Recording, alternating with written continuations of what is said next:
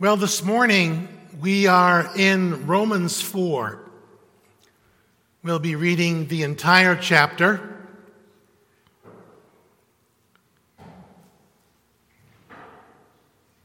Paul is presenting his great theological thesis in a letter. And he's using chapter 4 as a great Old Testament illustration. Hear now the word of God. What then shall we say was gained by Abraham, our forefather according to the flesh? For if Abraham was justified by works, he has something to boast about, but not before God. For what does the Scripture say? Abraham believed God, and it was counted to him as righteousness. Now to the one who works, his wages are not counted as a gift, but as his due. And then to the one who does not work, but believes in him who justifies the ungodly, his faith is counted as righteousness. Just as David also speaks of the blessing of the one to whom God counts righteousness apart from works. Blessed are those whose lawless deeds are forgiven and whose sins are covered. Blessed is the man against whom the Lord will not count his sin.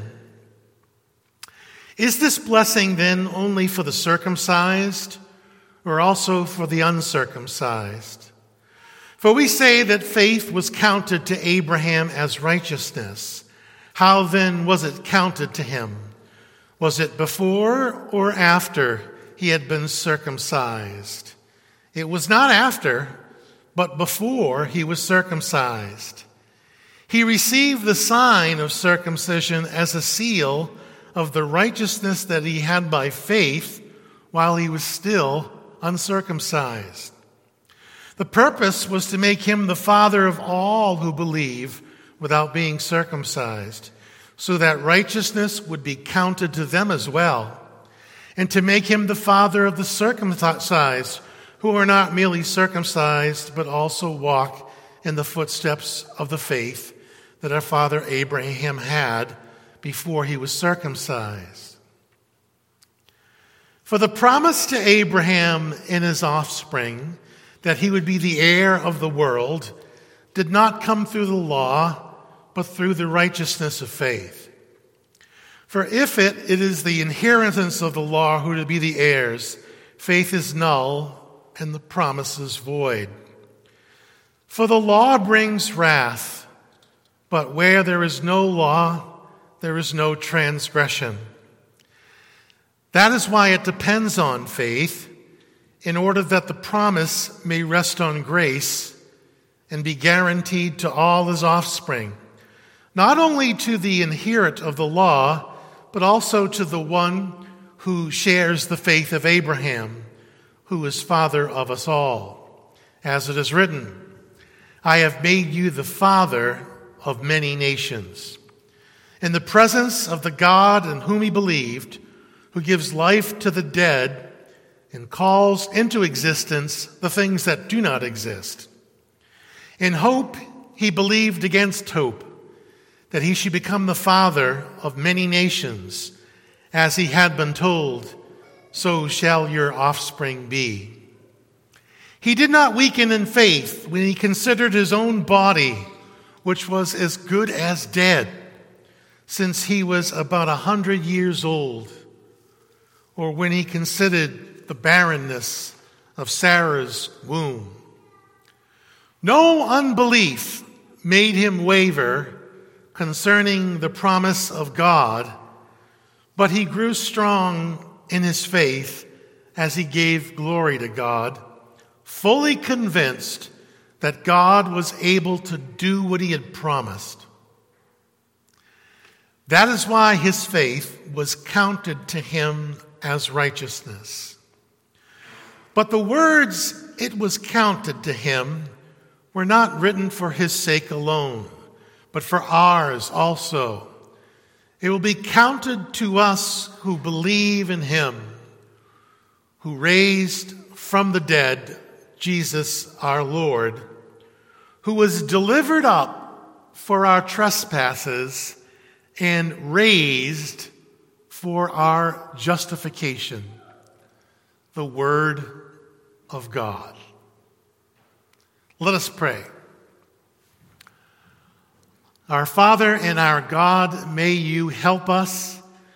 May you give us the illumination of the Holy Spirit to hear and to understand and to live the word that you've given us. Father, we pray that you would anoint these lips of clay, that they would be used of you to speak the truth, and that you would anoint these hearts of clay, that they would hear and turn and walk with you. In Christ's name, amen. In 1947, a rumor spread that the Ford Motor Company would give a Ford automobile in exchange for every copper penny dated 1943. The rumor spread so fast that it almost buried the switchboard at Ford Motor Company. Even the U.S. Mint was jammed with calls about the rumor. Turned out it was a hoax. You see, during World War II, the U.S. Mint made pennies out of steel zinc rather than copper. And I was a young coin collector when I was a little boy, and somewhere I have some of those steel cents laying around. If you call up the U.S. Mint and ask them a question and say, how many copper pennies were made in 1943, they will tell you not a single one. However, there was about 1 billion steel pennies made that year. There has been a rumor abroad in the human race for centuries that entrance into heaven can be obtained by good behavior. But it's not true. It's a devilish hoax. The fact is, there is no human performance on earth that is acceptable in heaven.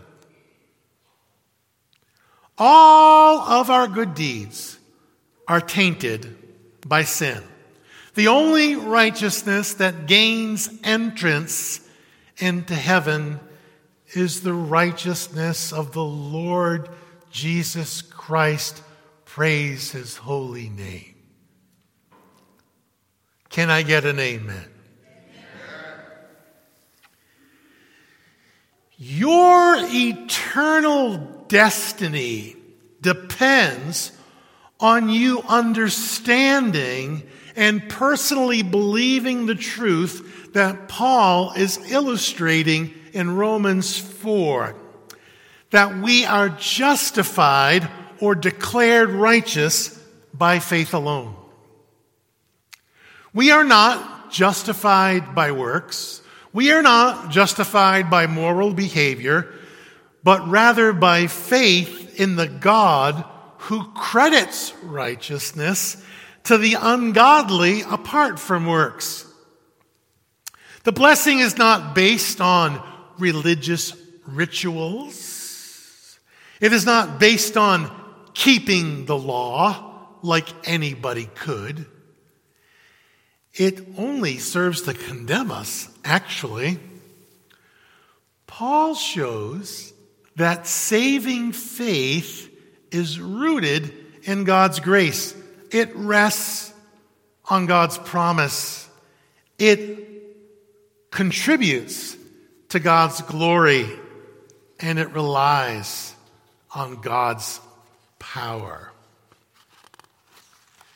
Paul is arguing that Abraham, who the Jews rightly extol as the father of their faith, was justified by faith alone, not by being circumcised, not by keeping the law. And as such, Abraham is not only the father of the faithful Jews, he is the father of Christians. That is why the little kids sang in Sunday school, Father Abraham had many sons had Father Abraham. I am one of them, and so are you. So let's just praise the Lord. Left foot, Father Abraham. Remember? Paul tells us now, today, this morning, that Abraham's faith is an example for us all. So righteousness comes by grace. Grace is a gift, but it comes through faith. Faith is a gift. It doesn't come by human performance. And in your mind, just put an asterisk there. So at the end, we talk about this, we loop this around. Because there's something I have to say which is very important in that regard.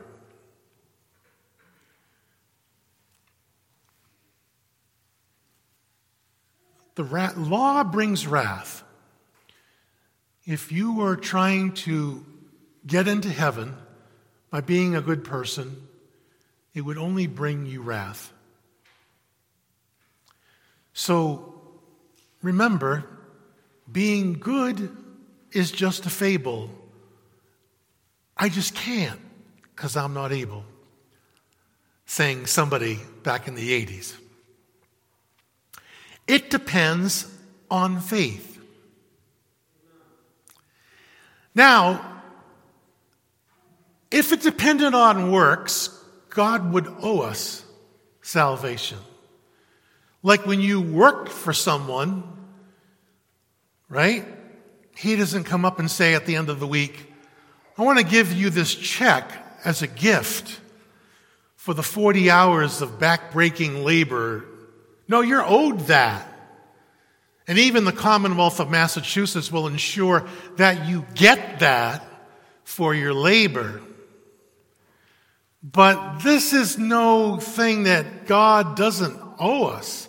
He doesn't owe us anything, and he certainly doesn't owe us salvation.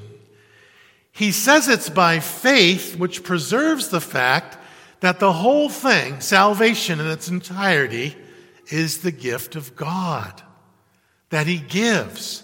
And he's sovereign in dispensing that gift. He doesn't give it to everyone. We don't know why. But he is sovereign in that. But everyone he wants to give it to will have it. And they will be kept, and they will be brought to heaven one day. Not one of his people will be lost. Isn't that great if you embarked on the trail here of the Christian life and true faith, that you're going to make it. Nothing's going to trip you up. God's going to bring you through. Amen. So, our salvation is not owed to us. It's not a wage.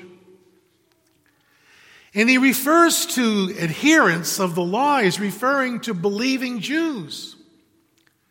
Believing Jews and believing Gentiles get saved the exact same way, by grace through faith. Now, why this grace, this faith, brings us into contact with what Jesus did and his righteousness. Like last week, it brings us into contact with expiation, the removal of our sin, and propitiation, the satisfaction of the wrath of God, and it also imputes to us righteousness.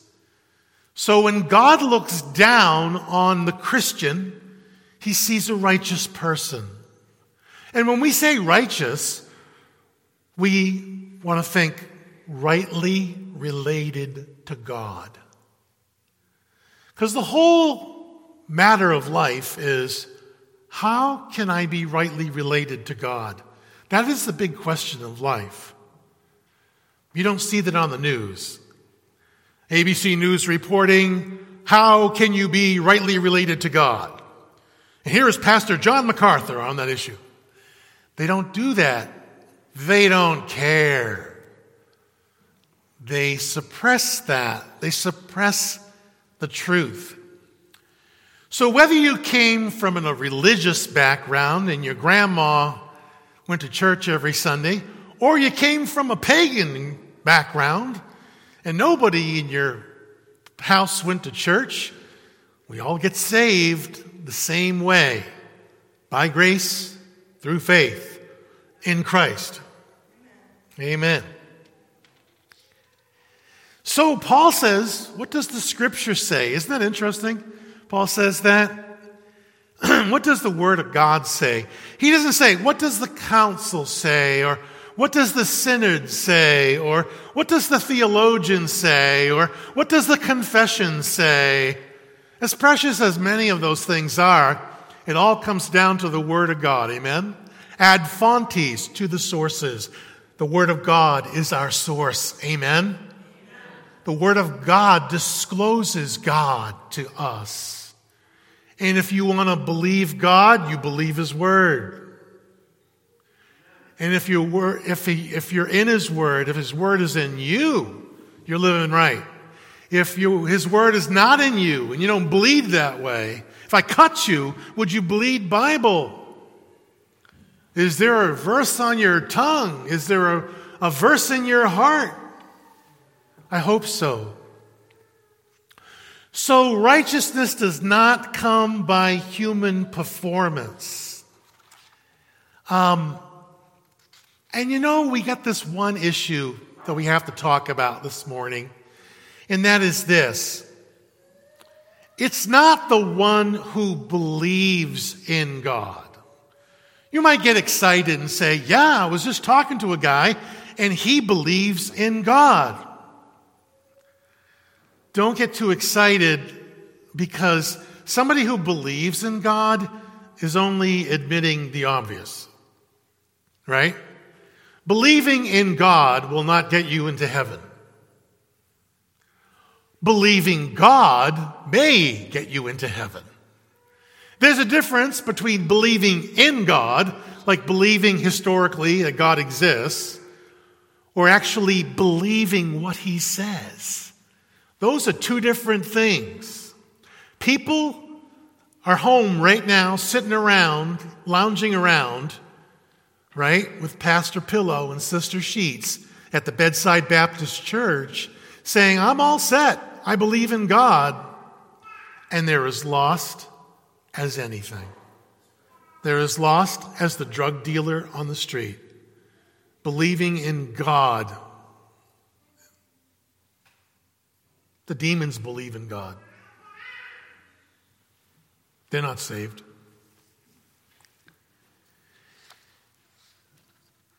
If we don't believe God, guess what?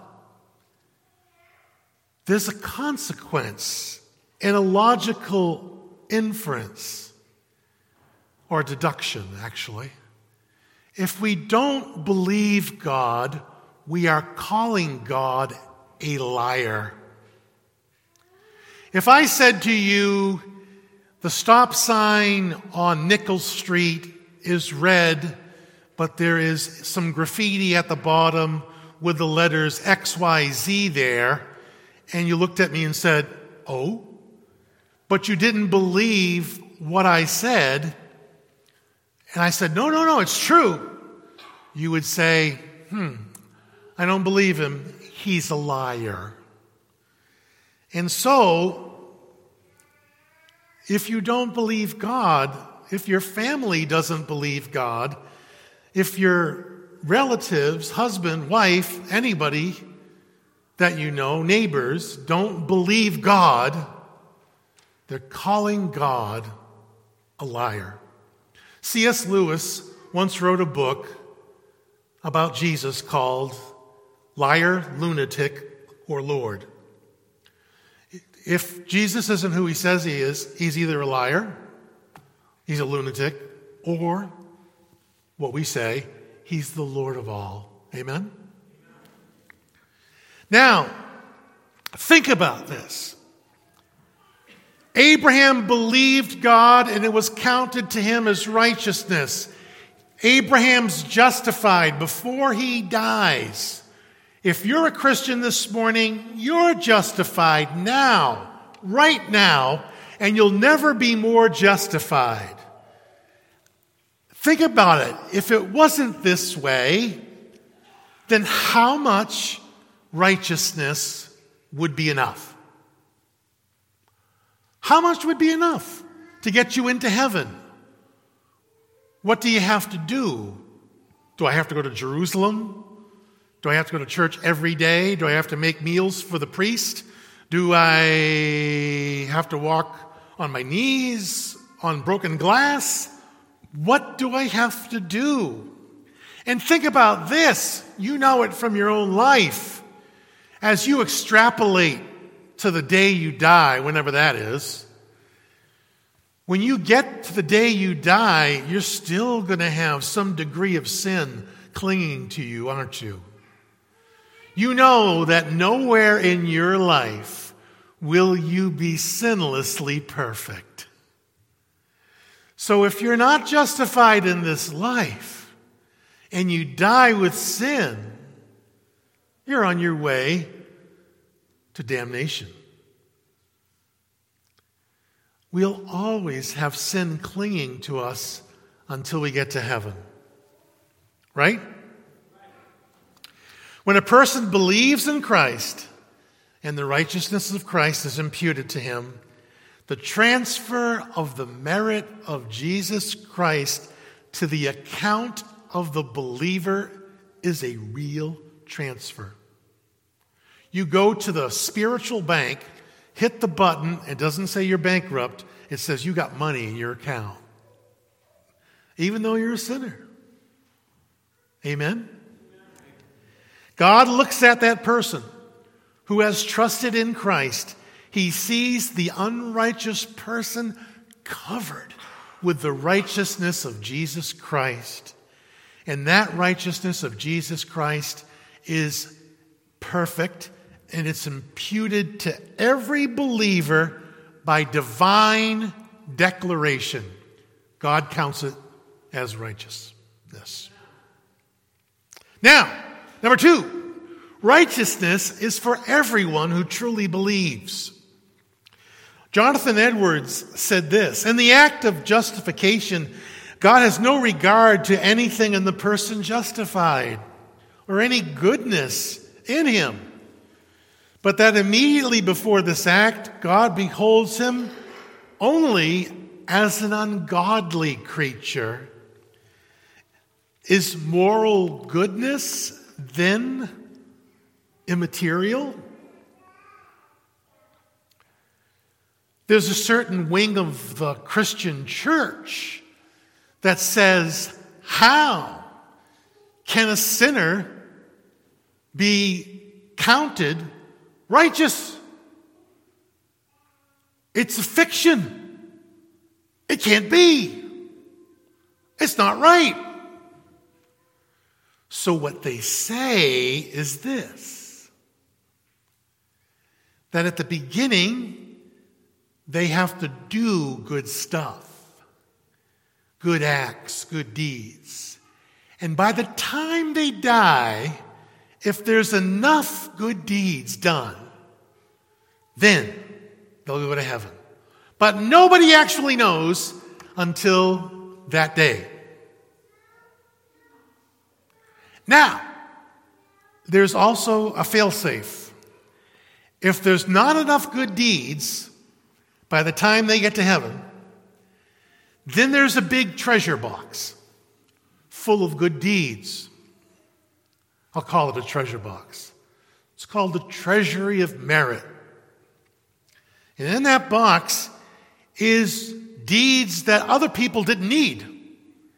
Let's say you needed 1,000 good deeds to get into heaven, and you had 1,200. 2 of those 100 would go into the box. And what happens is that merit that's in the box could be applied to your account after you die while you're waiting in purgatory, in the on-deck circle, waiting to get up. And when the saints on earth have masses for you, some of that merit can be taken from the box and put on your account, and then maybe at some point you can get out. I keep thinking of the song as I'm sitting here, "You'll never get to heaven if you break my heart."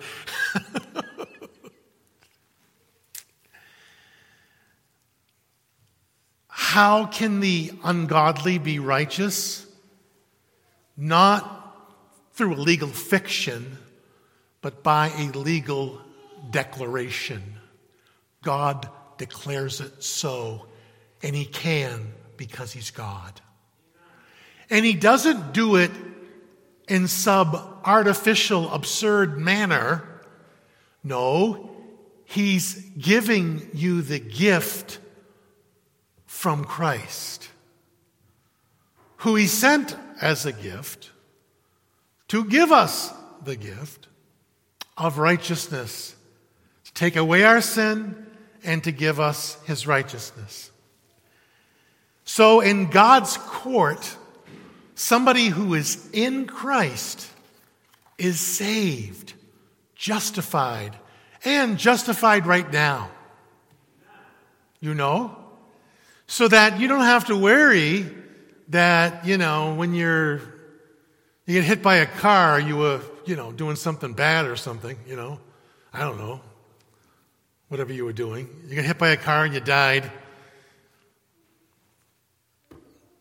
That one sin, we always think that way, don't we? That, don't do anything that that you'd want to be caught dead doing, right? That kind of thing. God forgives, He forgets, and He obliterates our unrighteousness. And He saves us, He is saving us, and He will save us.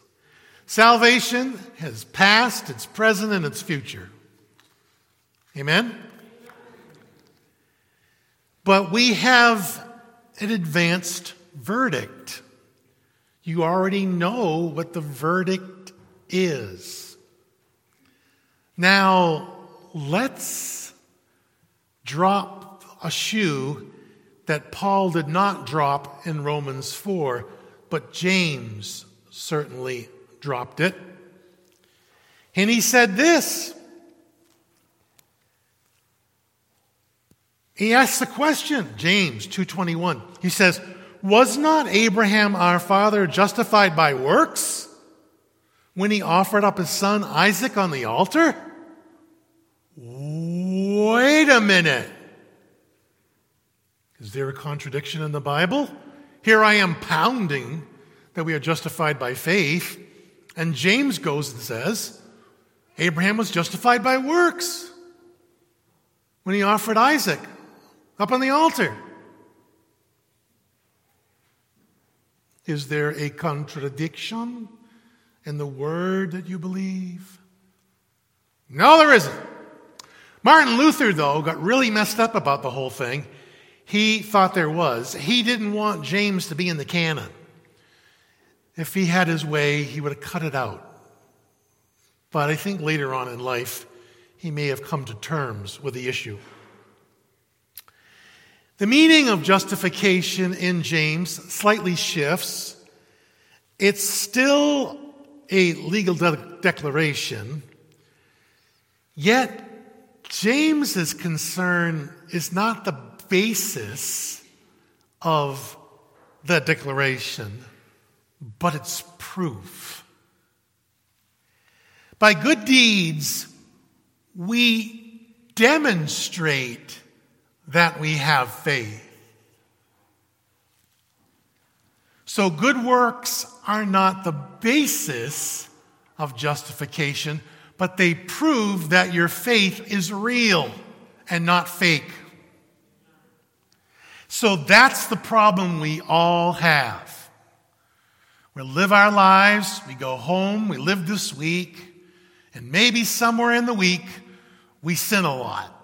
Something happens. We start yelling at somebody, start yelling at your spouse, and all this filthy words come out of your mouth.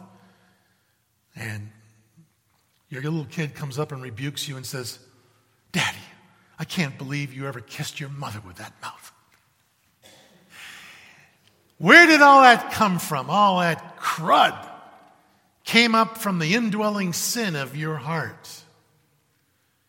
And then at some point, after the fight is over, and you said all those words to your spouse, and you apologize profusely to each other, and start to cry and look at each other's eyes, and kiss like you did on the day you were married, all is well.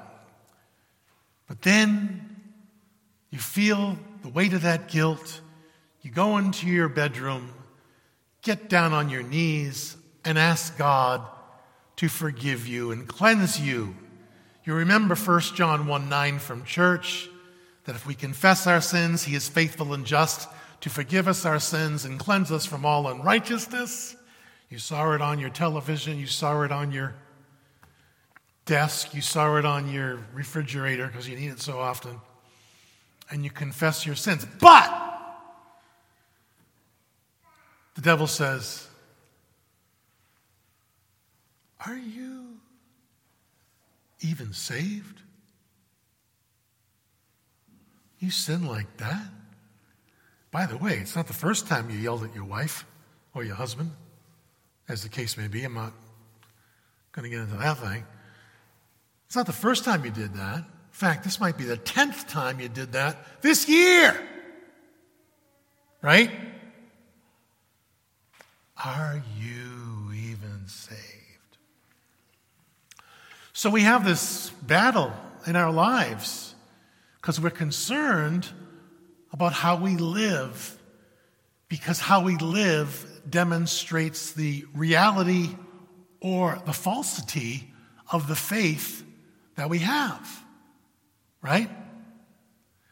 But we can't transform that into, if I do really good, then I'm saved by that really good. At the end of the day, that's sanctification. That's not justification. You see, there's a difference. There's a difference.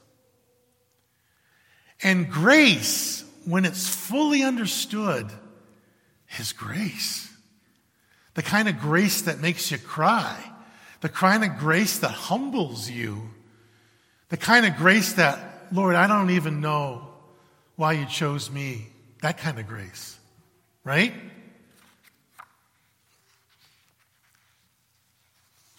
So, and the funny thing here is that, which we kind of forget, is that Abraham believed before he was circumcised. He believed before he was a Jew. He believed, if you will, when he was a Gentile. And the reason for all that was so that we would all commonly, i.e. the whole world, know that salvation comes the same way. Amen?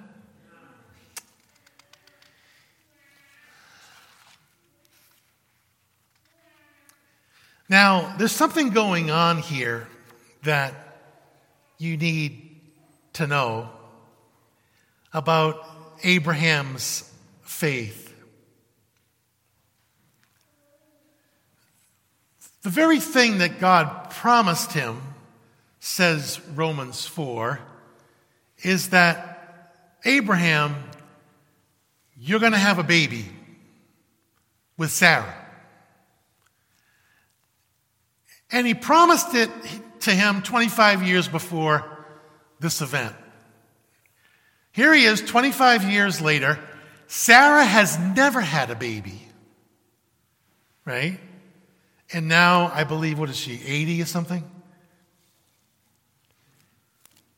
And Abraham is 99 or 100 years old at this time.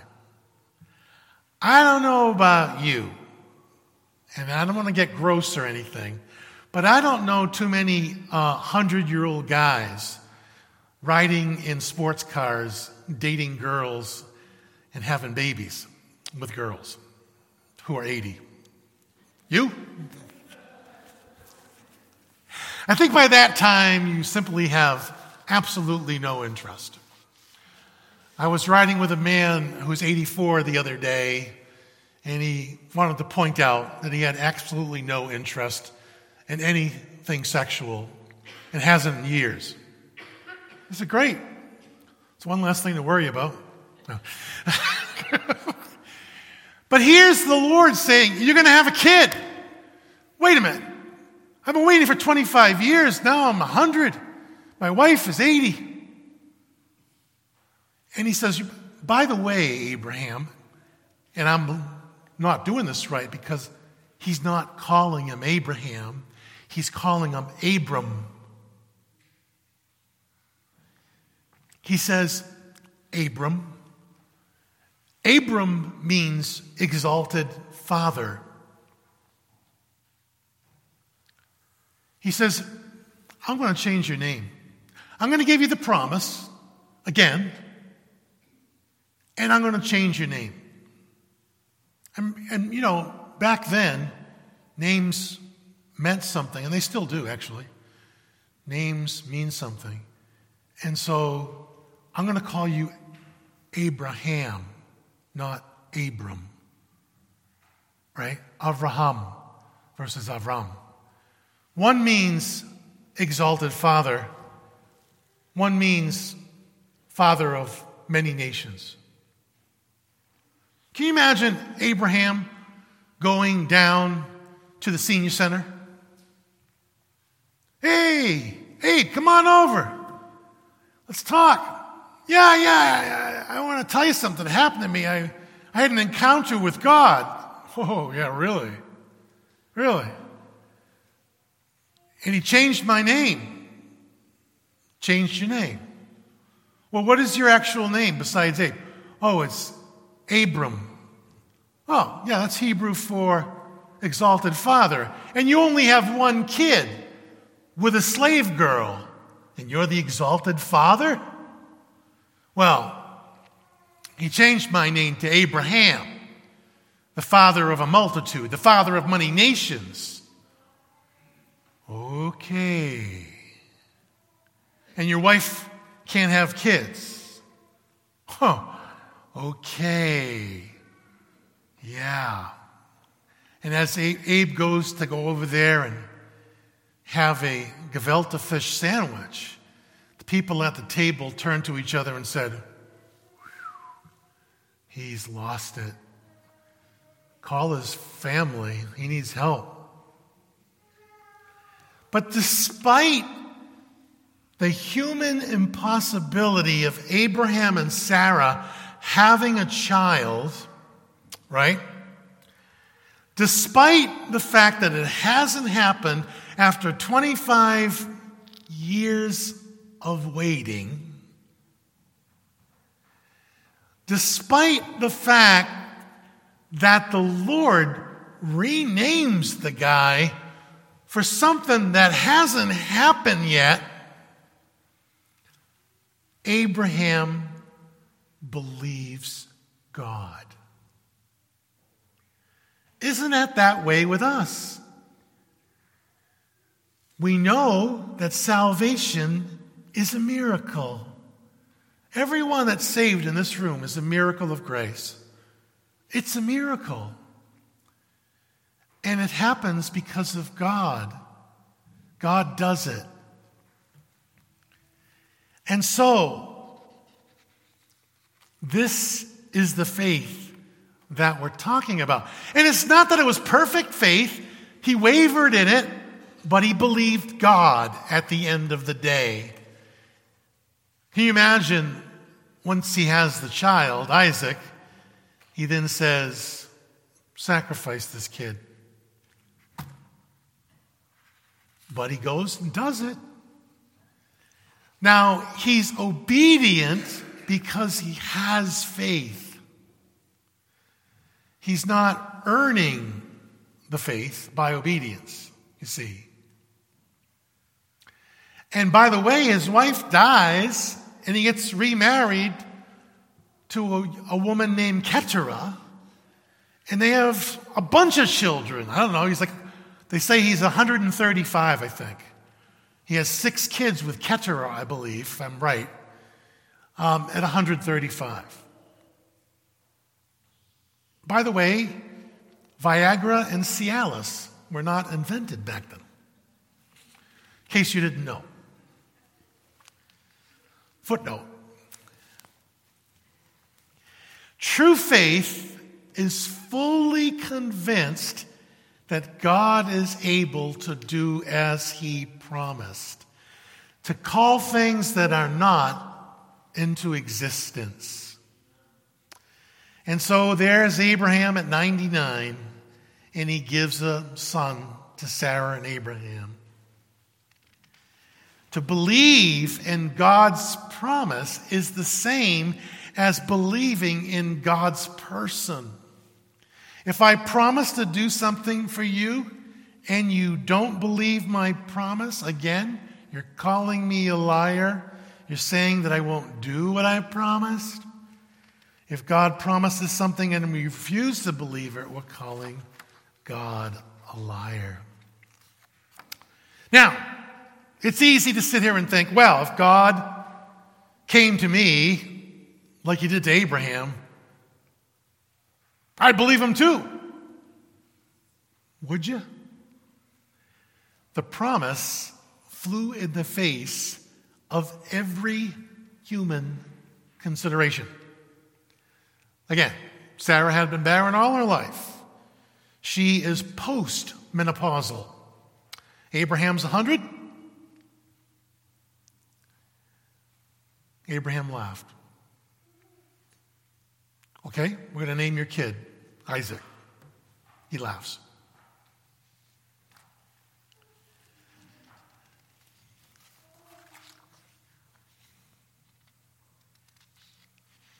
Think about it. That the Lord, in the midst of mortality and corruption, promises us immortality. We're covered with sins. He declares us just. His outward judgments threaten wrath. He testifies that he's propitiated to us. What then? Do we just close our eyes?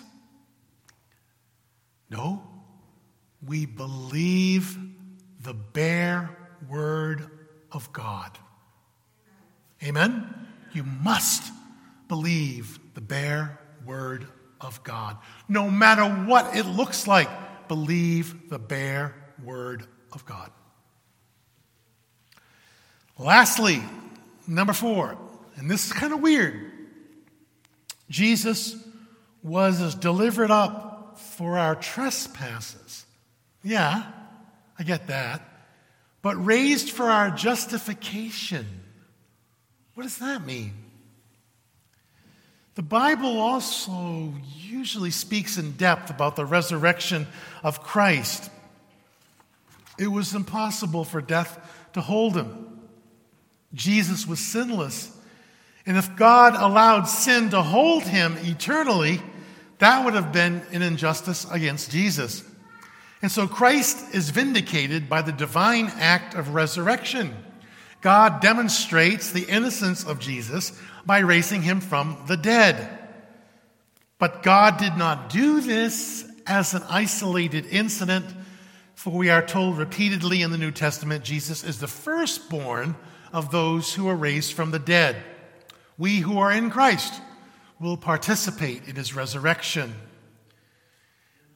Had Jesus died and not been raised from the dead, we would still be in our sins, because it would demonstrate that his atonement was not acceptable to God. But it was. The effect, being rightly related to God, i.e., we have peace with God now. Beloved, there are people in our world that have nothing but strife and misery. I met some this week. I can't tell you how bad their backgrounds are, what they've gone through, what they're going through, the misery and the lack of peace, the anxiety, the mental illness, if you can call it that, the sin. And you know, everybody is looking for peace. And the peace that God gives transcends all earthly peace, doesn't it?